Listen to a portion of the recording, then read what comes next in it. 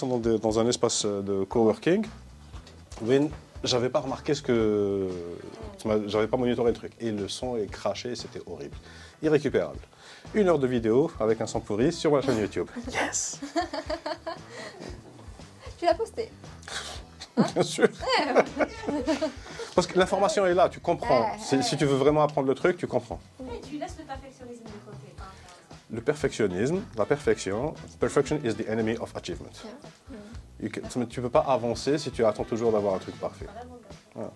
Donc, on va parler de quoi? Bon, je te suis. Alors, ça va être très très simple. Et je vais essayer de ne pas couper du tout de tout ce qu'on est en train de faire. À part si on déborde sur un truc louche.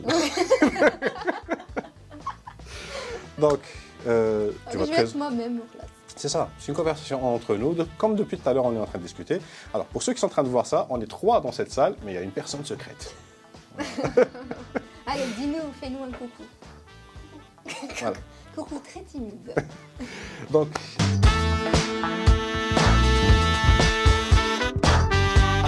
Bonjour à tous et bienvenue dans Sabel Public Podcast. Aujourd'hui, j'ai une invitée très spéciale qui va nous parler d'elle et je la laisse se présenter. Coucou, c'est Soraya, je suis créatrice de contenu et j'ai aussi une agence en branding digital. Voilà. Excellent. Je t'ai découvert récemment, on a échangé sur Instagram et justement, j'adore le contenu que tu es en train de créer. Tu fais du contenu sur Instagram, je ne sais pas si tu le partages sur TikTok aussi. Oui, j'ai commencé à le partager sur TikTok. Très bien. Est-ce que tu vois les résultats? En fait, je ne me suis pas basée vraiment sur TikTok parce que voilà, j'étais vraiment dans Instagram, c'est ce que j'aimais le plus. Après, avec l'arrivée de TikTok, je me suis dit pourquoi pas m'intéresser. Du coup, j'ai commencé à m'intéresser sur TikTok et oui, j'ai vu des résultats justement. Il y a une vidéo où ça a pris vraiment, je crois, 8000 vues. Je ne m'attendais pas, je sais pas. Ouais. Donc voilà. Après, là, je suis en pause, entre guillemets. Ouais. Mais j'aime beaucoup créer du contenu. Je suis en pause parce que j'ai décidé de créer, bien sûr, l'agence digitale. Ouais, et ça prend avec mon associé qui va nous faire un petit coucou. Voilà, un coucou timide. Ouais. Donc voilà, c'est beaucoup par rapport à ça. Alors, un petit conseil. Oui. Ne fais pas de pause. Ne fais pas de pause, pas dans le sens continue à faire ce que tu es déjà en train de faire. Essaye de documenter ce que tu es en train de faire avec ta création d'entreprise. Donc, le mode le plus amateur que tu puisses imaginer. Ton téléphone, quand tu es dehors, tu vas aller voir les impôts, tu vas aller voir la banque, tu vas aller voir quoi que ce soit. Voilà ce que je suis en train de faire aujourd'hui, voilà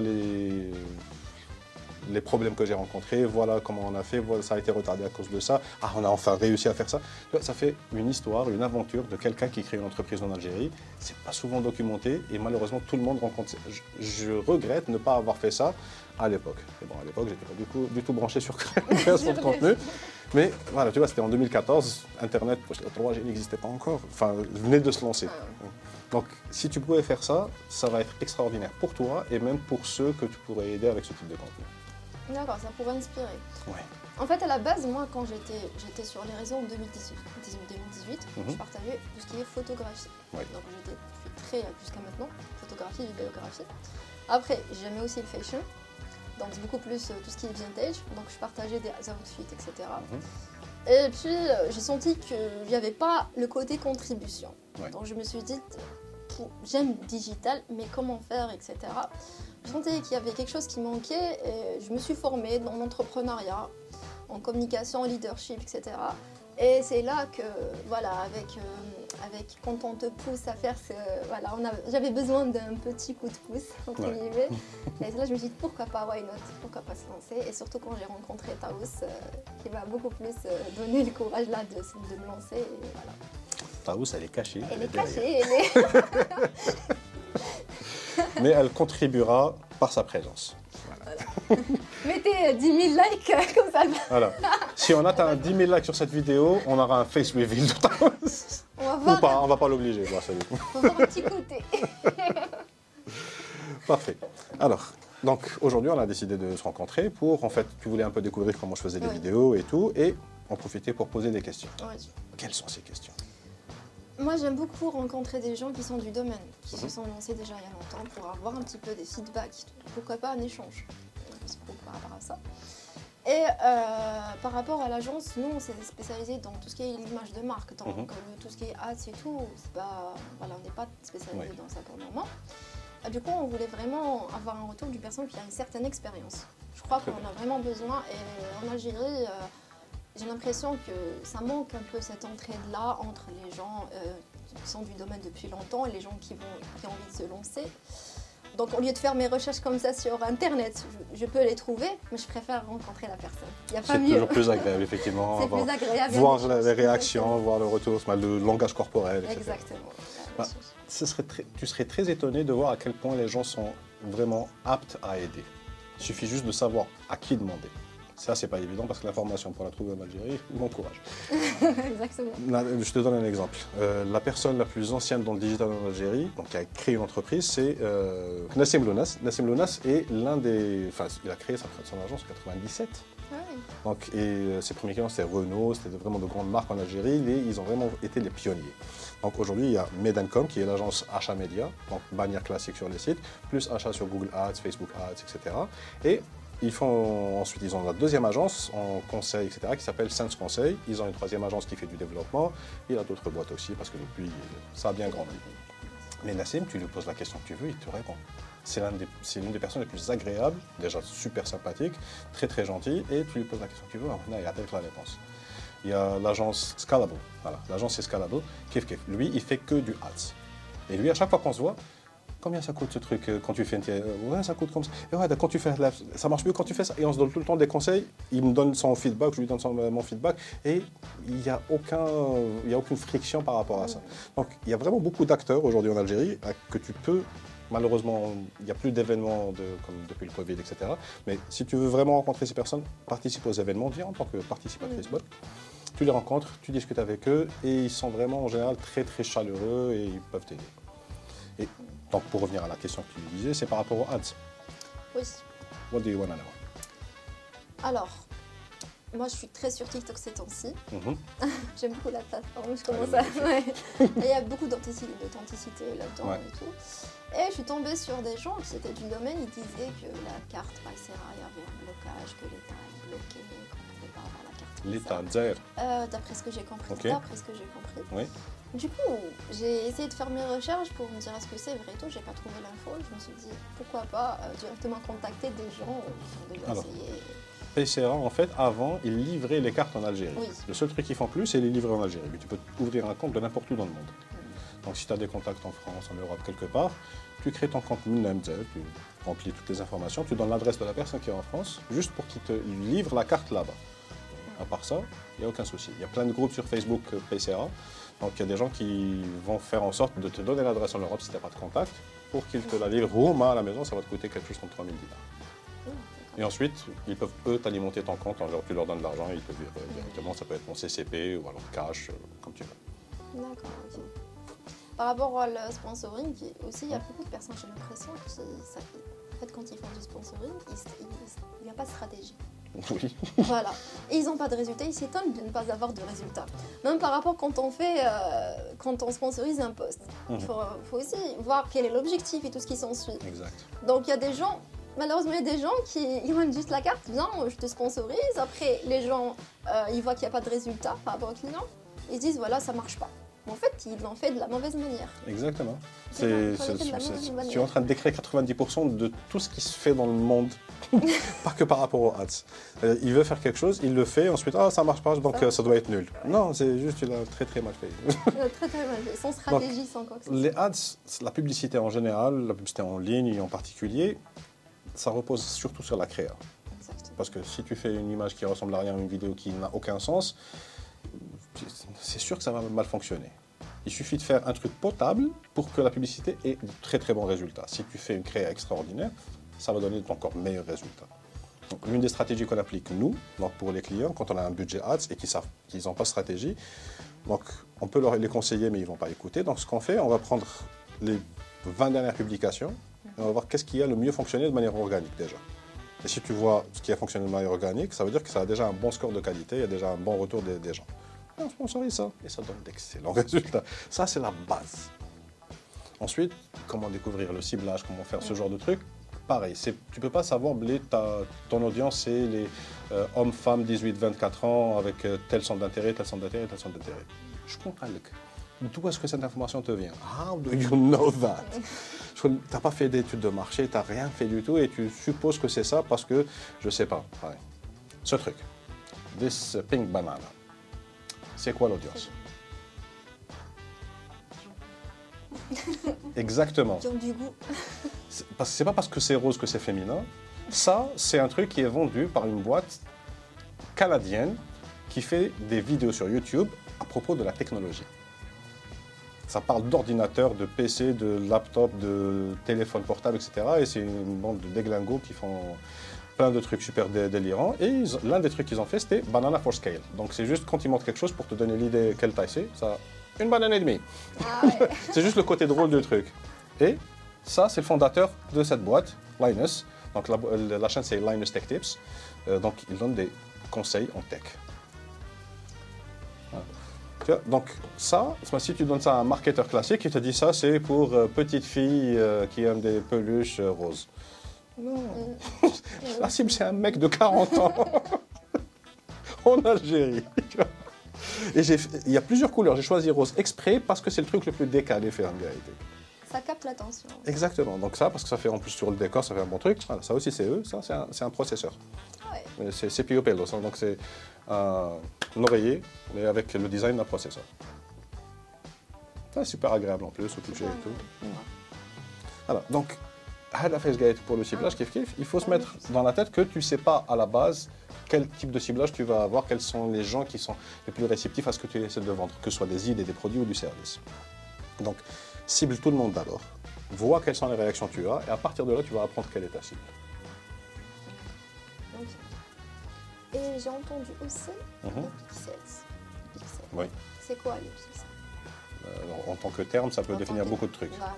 Un pixel, c'est une unité de mesure pour l'unité la plus petite qui va afficher une couleur sur un écran. Donc ça peut être de blanc, tout le segment RGB jusqu'à noir. Et c'est... Bref, ça c'est un pixel. Par exemple, sur cet écran que j'ai devant moi, c'est de 2000 et quelques par 1000 et quelques. Donc c'est 1000 pixels par 2000 pixels, on va dire. Donc ça te donne 1000 par 2000, 2 millions de pixels. D'accord. Sur une caméra, le capteur aussi, en termes de mégapixels, c'est le nombre de millions de pixels qu'il y a sur le capteur. Maintenant, quand on va parler digital, ceux qui ont introduit le terme pixel flakaya, c'est Facebook. Ils ont complètement foutu en l'air le terme. Facebook Pixel, c'est l'équivalent du script de Google Analytics. Sur ton site, tu vas mettre un script de Google Analytics. Le script aussi, tu le mets dans le header du site. Ton navigateur, quand tu vas le lancer, tu vas aller sur n'importe quel site. Il va lire le code, il commence par le haut, qui est le header, ensuite le body, ensuite le footer. Donc il l'exécute pour afficher ce qu'il y a à l'écran. Si tu mets ton script à Google Analytics sur le header tag, donc c'est l'un des premiers trucs qui va se déclencher. Et dans ce script, donc quand il s'exécute, il dit « Hey, il y a quelqu'un qui est venu sur le site ». D'accord. L'adresse IP تاعو, l'ordinateur تاعو, le navigateur, quel type d'OS il a, quelle ville il est, tous les détails qu'il peut avoir, et il lui met un joli petit cookie sur son ordinateur. Pour se souvenir que ce gars est déjà venu sur le site. Et ensuite, s'il va sur une autre page, vu que c'est dans tous les headers, donc il a changé de page à tel moment, il est resté tant de temps sur le site, etc. etc., etc. Et s'il est logué à ton site, eh ben, tu sais si c'est un homme, une femme, nom, prénom, email, numéro de téléphone, tout ce que tu lui as demandé de t'informer quand il va créer ton site. Donc ça, c'est Google Analytics. L'équivalent chez Facebook, pour que Facebook sache ce qui se passe une fois que tu as cliqué sur la publicité et allé sur le site, il leur faut un script sur ton site. C'est le Facebook Pixel. Il y a aussi le Twitter Pixel, il y a aussi le LinkedIn Pixel, etc. Donc d'après ce que j'ai compris, ce sont les datas. Exactement, c'est un moyen de mesure pour que tu puisses collecter de la donnée justement sur qu'est-ce que tu fais comme opération une fois que tu sors de Facebook. D'accord, donc c'est très important d'avoir ça du coup, c'est essentiel. C'est super. Si tu veux mesurer ce qui se passe, madame, Oui, c'est important, parce que j'en entends parler tout le temps, il faut le pixel. Ça fait encore plus de trucs en fait. Maintenant que tu sais tout ce que les gens ont fait une fois qu'ils sont sortis de ton site. Donc maintenant, tu peux créer des audiences. Par exemple, une audience de toutes les personnes qui sont déjà venues sur ton site web. Une audience de toutes les personnes qui ont vu cette page en particulier sur ton site web. Si tu fais du e-commerce, tu sais tous les gens qui sont intéressés par la catégorie montre, par la catégorie, je sais pas, t-shirt bleu. Tu vois, tout ça, tu peux les avoir et créer des audiences par rapport à ça. Tu peux créer des campagnes spécifiques pour cibler les gens qui sont allés sur ces pages. Ou là, ces pages plus ces pages, mais pas ces pages. Tu peux créer toutes les combinaisons que tu veux. Une fois que tu as cette audience, donc non seulement tu peux la cibler, mais tu peux créer aussi des audiences similaires. Donc, lookalike audiences, donc sur Facebook, même sur Google, sur toutes les plateformes qui font de la pub, ils vont te chercher dans la base de données, tu as les gens qui utilisent leur service, les gens qui ressemblent à cette population, mais qui ne sont jamais venus sur ton site. Et du coup, tu as une cible potentielle qui ressemble à ton audience principale. Mais justement, il te dit lookalike, tu peux faire de 1% de lookalike jusqu'à 10%. 1%, il le ressemble bien. Plus tu montes, plus tu dilues la ressemblance. D'accord, ok. Très intéressant en tout cas. De toute façon, c'est hyper important d'avoir ça. Ouais. D'accord. Et par rapport, là je vais directement partir sur TikTok. Bien sûr. Par rapport à TikTok, j'ai vu comme quoi c'est à l'étranger, il y a aussi de la publicité sur TikTok. Ouais. C'est pas encore arrivé ici. Non. Je pense que ça va arriver au bout d'un moment, ça arrivera. L'équivalent, à l'époque, c'était Snapchat. Justement, ils avaient ouvert aux États-Unis, ensuite en Europe. Maintenant, on peut faire de la pub sur Snapchat en Algérie. Mais effectivement, quand c'est une nouvelle plateforme qui ouvre un nouveau service de publicité, ils ne maîtrisent pas forcément l'outil. Donc au début, ils commencent par l'ouvrir à certaines entreprises. Ensuite, ils l'ouvrent à toute une région, et en général là où il y a le plus d'argent, ça va être les États-Unis. Ensuite, là où il y a un peu moins d'argent, ça va être l'Europe. Maintenant, ça va être l'Asie. Maintenant, ça va être le Middle East. Ensuite, Bichidiwan. Ou le Fouqara. D'accord, ok. Bah, en fait, il y a un truc que je n'ai pas très bien saisi par rapport à TikTok. Le but, c'était aussi l'authenticité et aussi l'algorithme. En fait, on ne peut pas savoir quand est-ce qu'une vidéo va devenir virale. Exact. Et du coup, c'était quoi le but de mettre du ads dans TikTok? Vu que c'est facile en fait d'avoir de la visibilité. Facile pour des marques, c'est pas si évident. C'est pour gagner plus. Parce que tu vois, quand tu parles d'authenticité, tu peux être authentique, je peux être authentique. Une marque ne peut pas être authentique. C'est pas une personne, une marque. Donc, et chacun a sa vision par rapport à la marque, mais ce qu'on sait, c'est que cette marque va essayer de nous vendre quelque chose. Oui. Et les gens n'aiment pas quand on essaie de leur vendre quelque chose. Donc, ce qui fait que la publicité, c'est essentiel pour une marque pour au moins mettre leurs produits, leurs services en face du maximum de personnes avec la publicité. C'est plus facile. C'est plus facile. Parce que c'est plus facile. Parce que c'est plus facile, sinon, sérieusement, sur TikTok, tu as déjà vu ils recliquent automatiquement le For You page des trucs à des marques? Ça dépend. Les marques, non. On en voit très peu. Jamais. Mais si, très peu. Beaucoup plus des créateurs de contenu. C'est ça, des créateurs de contenu qui mettent en avant une marque, une collaboration, un placement de produit. Mais jamais un compte, tu as une marque, parce que les gens, organiquement, ne vont pas sur ce type de compte. Non, ils ne vont pas aller chercher, checker. C'est ça. Du coup, ils vont se tourner un peu. J'ai l'impression que Instagram il copie sur TikTok. Je ne sais pas si tu as vu, ils sont en train de tester une nouvelle fonctionnalité. Du coup, j'avais fait une petite vidéo sur ça, les Candid Challenge. Ouais, Be Real. C'est Be Real. Et en fait, par rapport à l'audience de Instagram, je ne sais pas, en fait, ils sont en train de tester. Chaque fois, ils testent. Généralement parce qu'ils ont voulu TikTokiser Instagram. Après, il y a eu l'affaire des célébrités qui... ça va revenir, t'inquiète pas. Voilà, ils l'ont un peu pété. Du coup, ils ont voulu copier Be Real. Maintenant, est-ce que tu penses que les gens ils vont adhérer à ça ou bien ils seront un peu plus sceptiques? Parce que tu as 2 minutes, je crois, pour faire une story. Oui, c'est pas un problème. J'utilise Be Real parce que j'utilise quelque chose qui apparaît pour comprendre comment ça fonctionne. Mais vu comment c'est fait, le concept pour l'instant, ça peut être complètement différent, mais ça c'est ce que je pense personnellement, c'est pas quelque chose qui va vraiment être captant. Parce que effectivement, il y a le truc, tu as 2 minutes pour faire le truc, mais tu peux être en retard, c'est pas un problème. Mais tu captes automatiquement ce qu'il y a devant toi et toi en même temps. C'est pas le truc le plus flatteur, c'est pas vraiment l'esprit Instagram. Exactement, Instagram c'est un peu esthétique. C'est ça. C'est ça l'objectif. Et c'est pas le genre de truc qui peut te construire une communauté. Chose qui n'est pas du tout côté Instagram. C'est comme en fait, comment il s'appelle, l'autre application qui maintenant personne n'en parle, truc audio.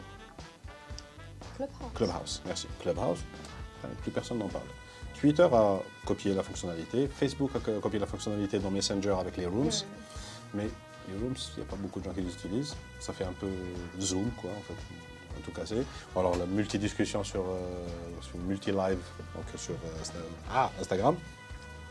Mais Twitter, j'en vois une fois de temps en temps, il y a des gens qui font ça, mais parce que Twitter, c'est plus orienté conversation. Donc au lieu du texte, ça va être de l'audio. Donc oui, ça a son sens sur Twitter. Ailleurs, ils cherchent un peu pour... C'est ça, parce qu'en fait, ils sont en train de voir de nouvelles fonctionnalités auxquelles ils n'avaient pas pensé, ils essaient de les intégrer, on va voir ce que ça va donner. Peut-être ça va décoller, tu sais pas. Tu penses quoi de l'avenir d'Instagram? Tellement qu'il y a tout le temps de nouvelles fonctionnalités, les gens ont l'impression, parce que je parle souvent avec des gens sur les créateurs de contenu, mais aussi ceux qui ont des marques, sur Instagram par message, ils me disent on est perdu. À chaque fois, ils mettent de nouvelles fonctionnalités, on ne sait plus quelle stratégie mettre, etc. On ne sait plus comment faire, on ne sait plus, il y a des gens qui ne sont pas à l'aise dans le Reels, donc ils sont beaucoup plus à l'aise dans les posts, en fait, comme avant. Ils se forcent à faire des Reels. Bon, c'est pas très avantageux pour eux. Et du coup, ils sont un peu perdus. Et les gens là qui sont un peu perdus, j'ai l'impression qu'ils partent vers TikTok. Mais Enfin, du les coup, créateurs de ils retombent contenu, sur des reels, quoi. Exactement, c'est ça. En fait, c'est beaucoup plus le fait, encore une fois, l'authenticité. Moi, je le dis, j'ai créé un compte TikTok, j'ai vu quand je défile, il y a même les images, en fait, les vidéos, elles sont pas trop travaillées, à part les vidéographes qui sont du domaine. Il y a des vidéos de super haute qualité, mais la majorité, c'est quelqu'un qui fait tout. Voilà. En fait, les gens, ils trouvent leur place là-dedans. En fait, tout le monde trouve sa place. C'est ça, peut-être qu'Instagram n'arrive pas à faire. En fait, c'est pas plus ça qu'autre chose. C'est comment est-ce que les algorithmes des deux sont construits. L'algorithme d'Instagram, qui est une copie de l'algorithme de Facebook, est un algorithme qui s'appelle le Connection Graph, le Friends Graph, un truc comme ça. Ça se base sur les connexions que tu as, les amis que tu as, etc., ceux avec que tu follow, qui te follow. À travers ça, il te donne des recommandations. Parce que l'idée, c'était, si toi, tu me recommandes quelque chose et qu'on se connaît, je serais plus intéressé que si un inconnu me recommandait. Ce qui est complètement réel.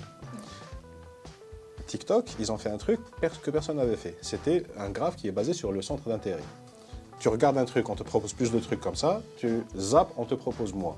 Et plus tu zappes, plus tu regardes, plus ça s'affine. Et c'est pour ça que ça donne des fils d'actualité extraordinairement sur mesure par rapport à toi.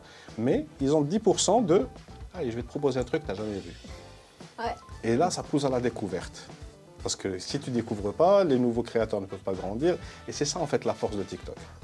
Que les autres ne peuvent pas facilement répliquer parce que leur algorithme, c'est bon, il fonctionne déjà, c'est une black box d'intelligence artificielle qui s'occupe de tout ça. Pour introduire ce nouveau concept, ça va être compliqué, ça va prendre du temps.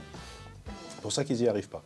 YouTube, kiff. YouTube, ça se base sur les centres d'intérêt et ça donne le résultat win sur YouTube.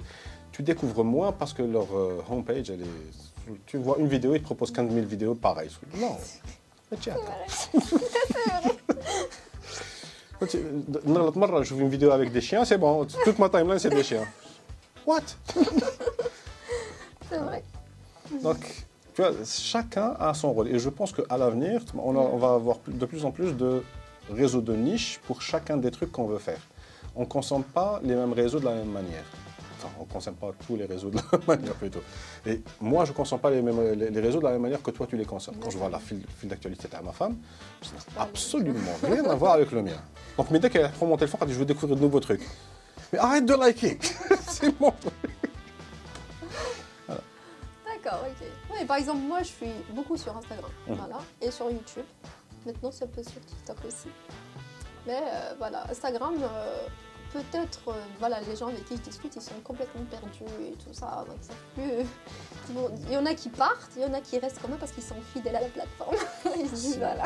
Alors ça, c'est pas le truc à faire. Fidèle à la plateforme, ils sont pas en train de te payer, donc... Exactement. Beaucoup plus par rapport aux créateurs de contenu. Parce qu'ils ont déjà leur communauté là-dedans. Oui, mais ils peuvent les transférer. Ils peuvent transférer au moins une partie de leur communauté ailleurs. C'est pour ça que c'est important d'être présent un peu partout, au moins découvrir les nouvelles fonctionnalités qui apparaissent, qui m'a Be Real. Maintenant, je sais à quoi ça correspond et qu'est-ce que les gens sont en train de faire dessus, etc. Ça me prépare au jour où peut-être ça deviendra le truc le plus standard. Tout comme TikTok est devenu le standard avec les Reels, etc. Tout comme il y a maintenant les stories, si tu n'étais pas sur Snapchat, tu ne savais pas ce que c'était qu'une story. Ouais, mais maintenant, les stories, c'est partout. Voilà. Partout. Justement, même par rapport aux marques, TikTok est en train de prendre de plus en plus d'ampleur.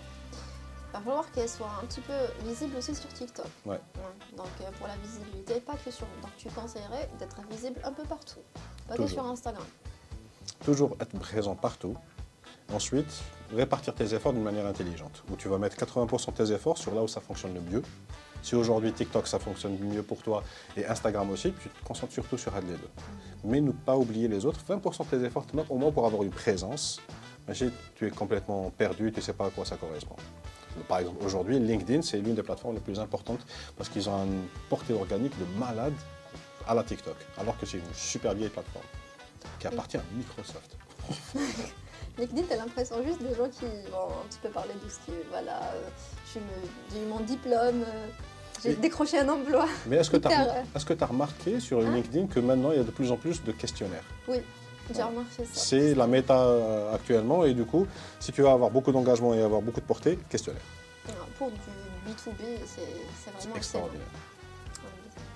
Rose vient de nous poser une question et comme elle préfère ne pas être entendue ou vue, donc on va répéter la question. Donc, elle avait dit, moi je fais l'intermédiaire, alors elle avait dit, comme quoi, est-ce que tu conseillerais à une marque qui veut sponsoriser de cibler tout le monde? Oui. Pour la première fois. Exact. En fait, la stratégie, elle est très très simple.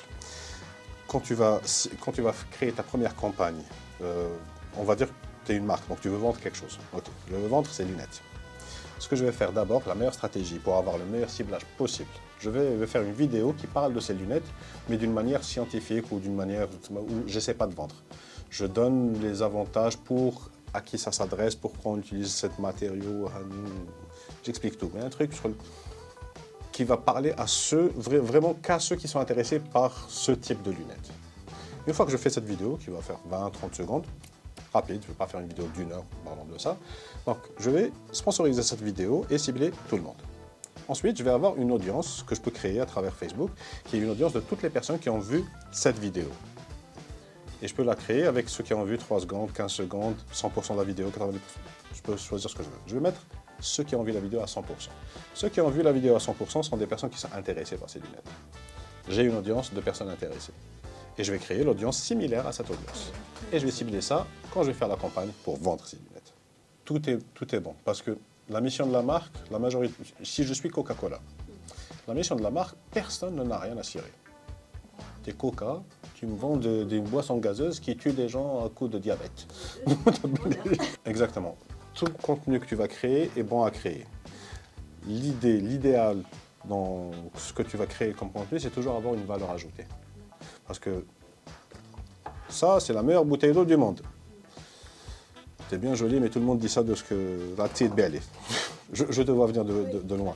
Par contre, là, on a fait une bouteille d'eau avec un design super intéressant où ça ne glisse pas des mains, mais voilà, donc on fait du recyclable, on fait du machin Agdaya. Et l'eau Hadia, c'est quand vous la consommez, ça fait tel effet sur le truc.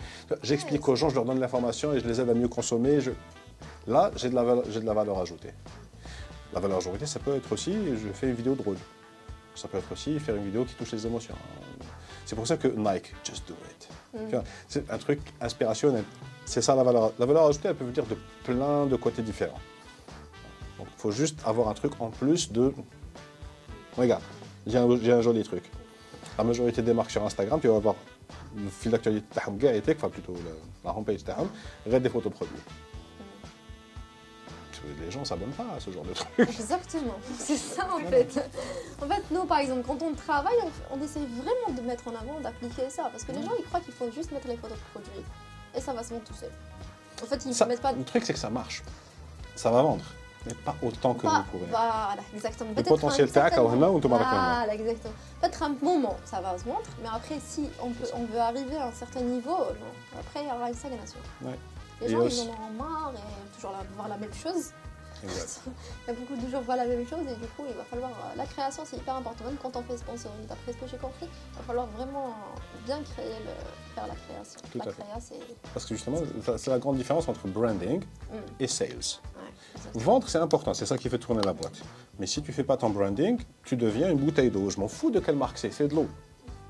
Donc, le premier, c'est bon, donc il ne faudrait pas que ta marque devienne ça. Tu ne veux pas que ta marque devienne une bouteille d'eau. Tu veux que ta marque, je veux du Coca, je veux Nike, je veux Apple. Je ne veux pas un ordinateur. C'est ça la grande différence. Il y a des gens qui achètent juste un ordinateur. Il y a des gens qui achètent juste un truc. Mais les gens qui veulent acheter Apple, ils veulent acheter Apple. Même si tu leur donnes le meilleur truc qui existe ailleurs que Apple, ils vont acheter Apple. Pareil que pour Nike, pareil que pour Coca, pareil que pour toutes ces marques qui sont tellement fortes que les gens veulent ça, pas autre chose. Exactement.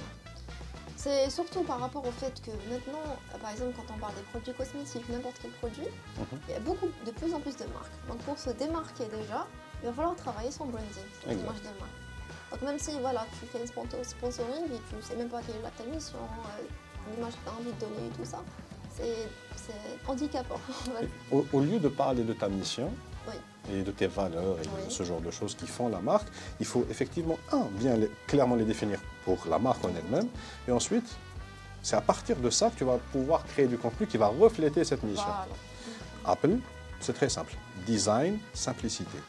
Toute leur créa, toute leur pub, tout leur truc, c'est design et simplicité. Ça ne va jamais parler d'autre chose. Nike, just do it. Que des gens qui font quelque chose. Et ça se reflète aussi même dans leurs vidéos, dans la création en fait. Même quand on rentre sur leur compte, quand on voit un petit peu le site et tout ce qui s'en suit, ça reflète directement les marques. Exact. Et du coup, on va directement savoir si on est concerné ou pas. Ouais. C'est un peu un filtrage aussi. Par exemple, si les gens ils se sentent pas concernés dans ça. Exact. Parce que l'idée, c'est pas de vendre à tout le monde. Exactement. Si on Tu essaies de vendre à à assez de clients pour faire tourner la boîte et la faire grandir. Et plus tu grandis, plus tu pourras avancer. Exactement. C'est ce qu'on essaie de faire justement avec mon associé. Parce qu'on a l'impression que les gens, ils ont un petit peu oublié en fait l'image de marque. Ils sont juste là pour vendre. Ah oui, parce que vendre, c'est facile. Vendre, c'est pas facile. Vendre, quand tu vends, tu fais rentrer de l'argent, tu sens où on raht l'effort tac. Avec mon retour sur investissement. Le branding, tu ne vas pas le voir tout de suite. Pas tout de suite, c'est à la langue. Exact. Mais quand ça commence, quand il commence vraiment à générer ses fruits, c'est bon quoi. Il n'y a rien qui peut battre ça. Exactement, Ouais. c'est comme une start-up en fait. Quand les débuts, elle galère, mais dès qu'elle arrive au seuil là, où ça décolle. Ça décolle. Ouais. Exactement ça. Ça sera un effet exponentiel. Exact. Et ça là, je vais la garder. Mais le marketing et le branding, ça travaille ensemble. C'est C'est ça. deux axes qui doivent travailler ensemble. En fait, le branding, c'est une part du marketing. Les sales aussi, c'est une part du marketing. C'est juste, il ne faut pas faire l'un sans l'autre. Exactement. Il faut savoir quand commencer, quand on va dans le sales et quand on va dans le branding. Ouais. Je connais le film Everything, Everywhere, All the Time. Ouais, j'ai Ouais. Excellent film, d'ailleurs, à recommander, super chouette. Marketing, c'est ça. Everything, Everywhere, All the Time. Tu es censé faire du marketing tout le temps parce que tu es censé faire du branding tout le temps, tu es censé faire des ventes tout le temps et tu es censé faire tout le reste du marketing tout le temps. C'est pas quelque chose que ah non, je vais faire juste des ventes. À un certain moment, tu vas trouver, voilà la limite. C'est ça ma limite. Tu vends toujours aux mêmes personnes et ils ne vont pas tout le temps acheter ton produit. Donc, tu dois te faire découvrir. Pour te faire découvrir, il faut de la notoriété. La notoriété, c'est du branding. Ce fut un plaisir de vous recevoir. Moi aussi, franchement. À nous aussi. À nous aussi, parce qu'il y a Taous. Ouais. Ceux qui savent pas. Ah oui, salut. Donc, j'espère vous revoir bientôt. Oui. Donc, peut-être qu'on fera d'autres vidéos ensemble. Peut-être qu'on va continuer juste à collaborer. Et si donc, vous voulez retrouver Soraya sur Internet, je vous laisse les liens dans la description et vous allez pouvoir la retrouver. Voilà. Ce fut un réel plaisir. Moi aussi. Regardez comme ça. C'était vraiment cool. Et on vous revoit bientôt avec de nouvelles vidéos. Ciao!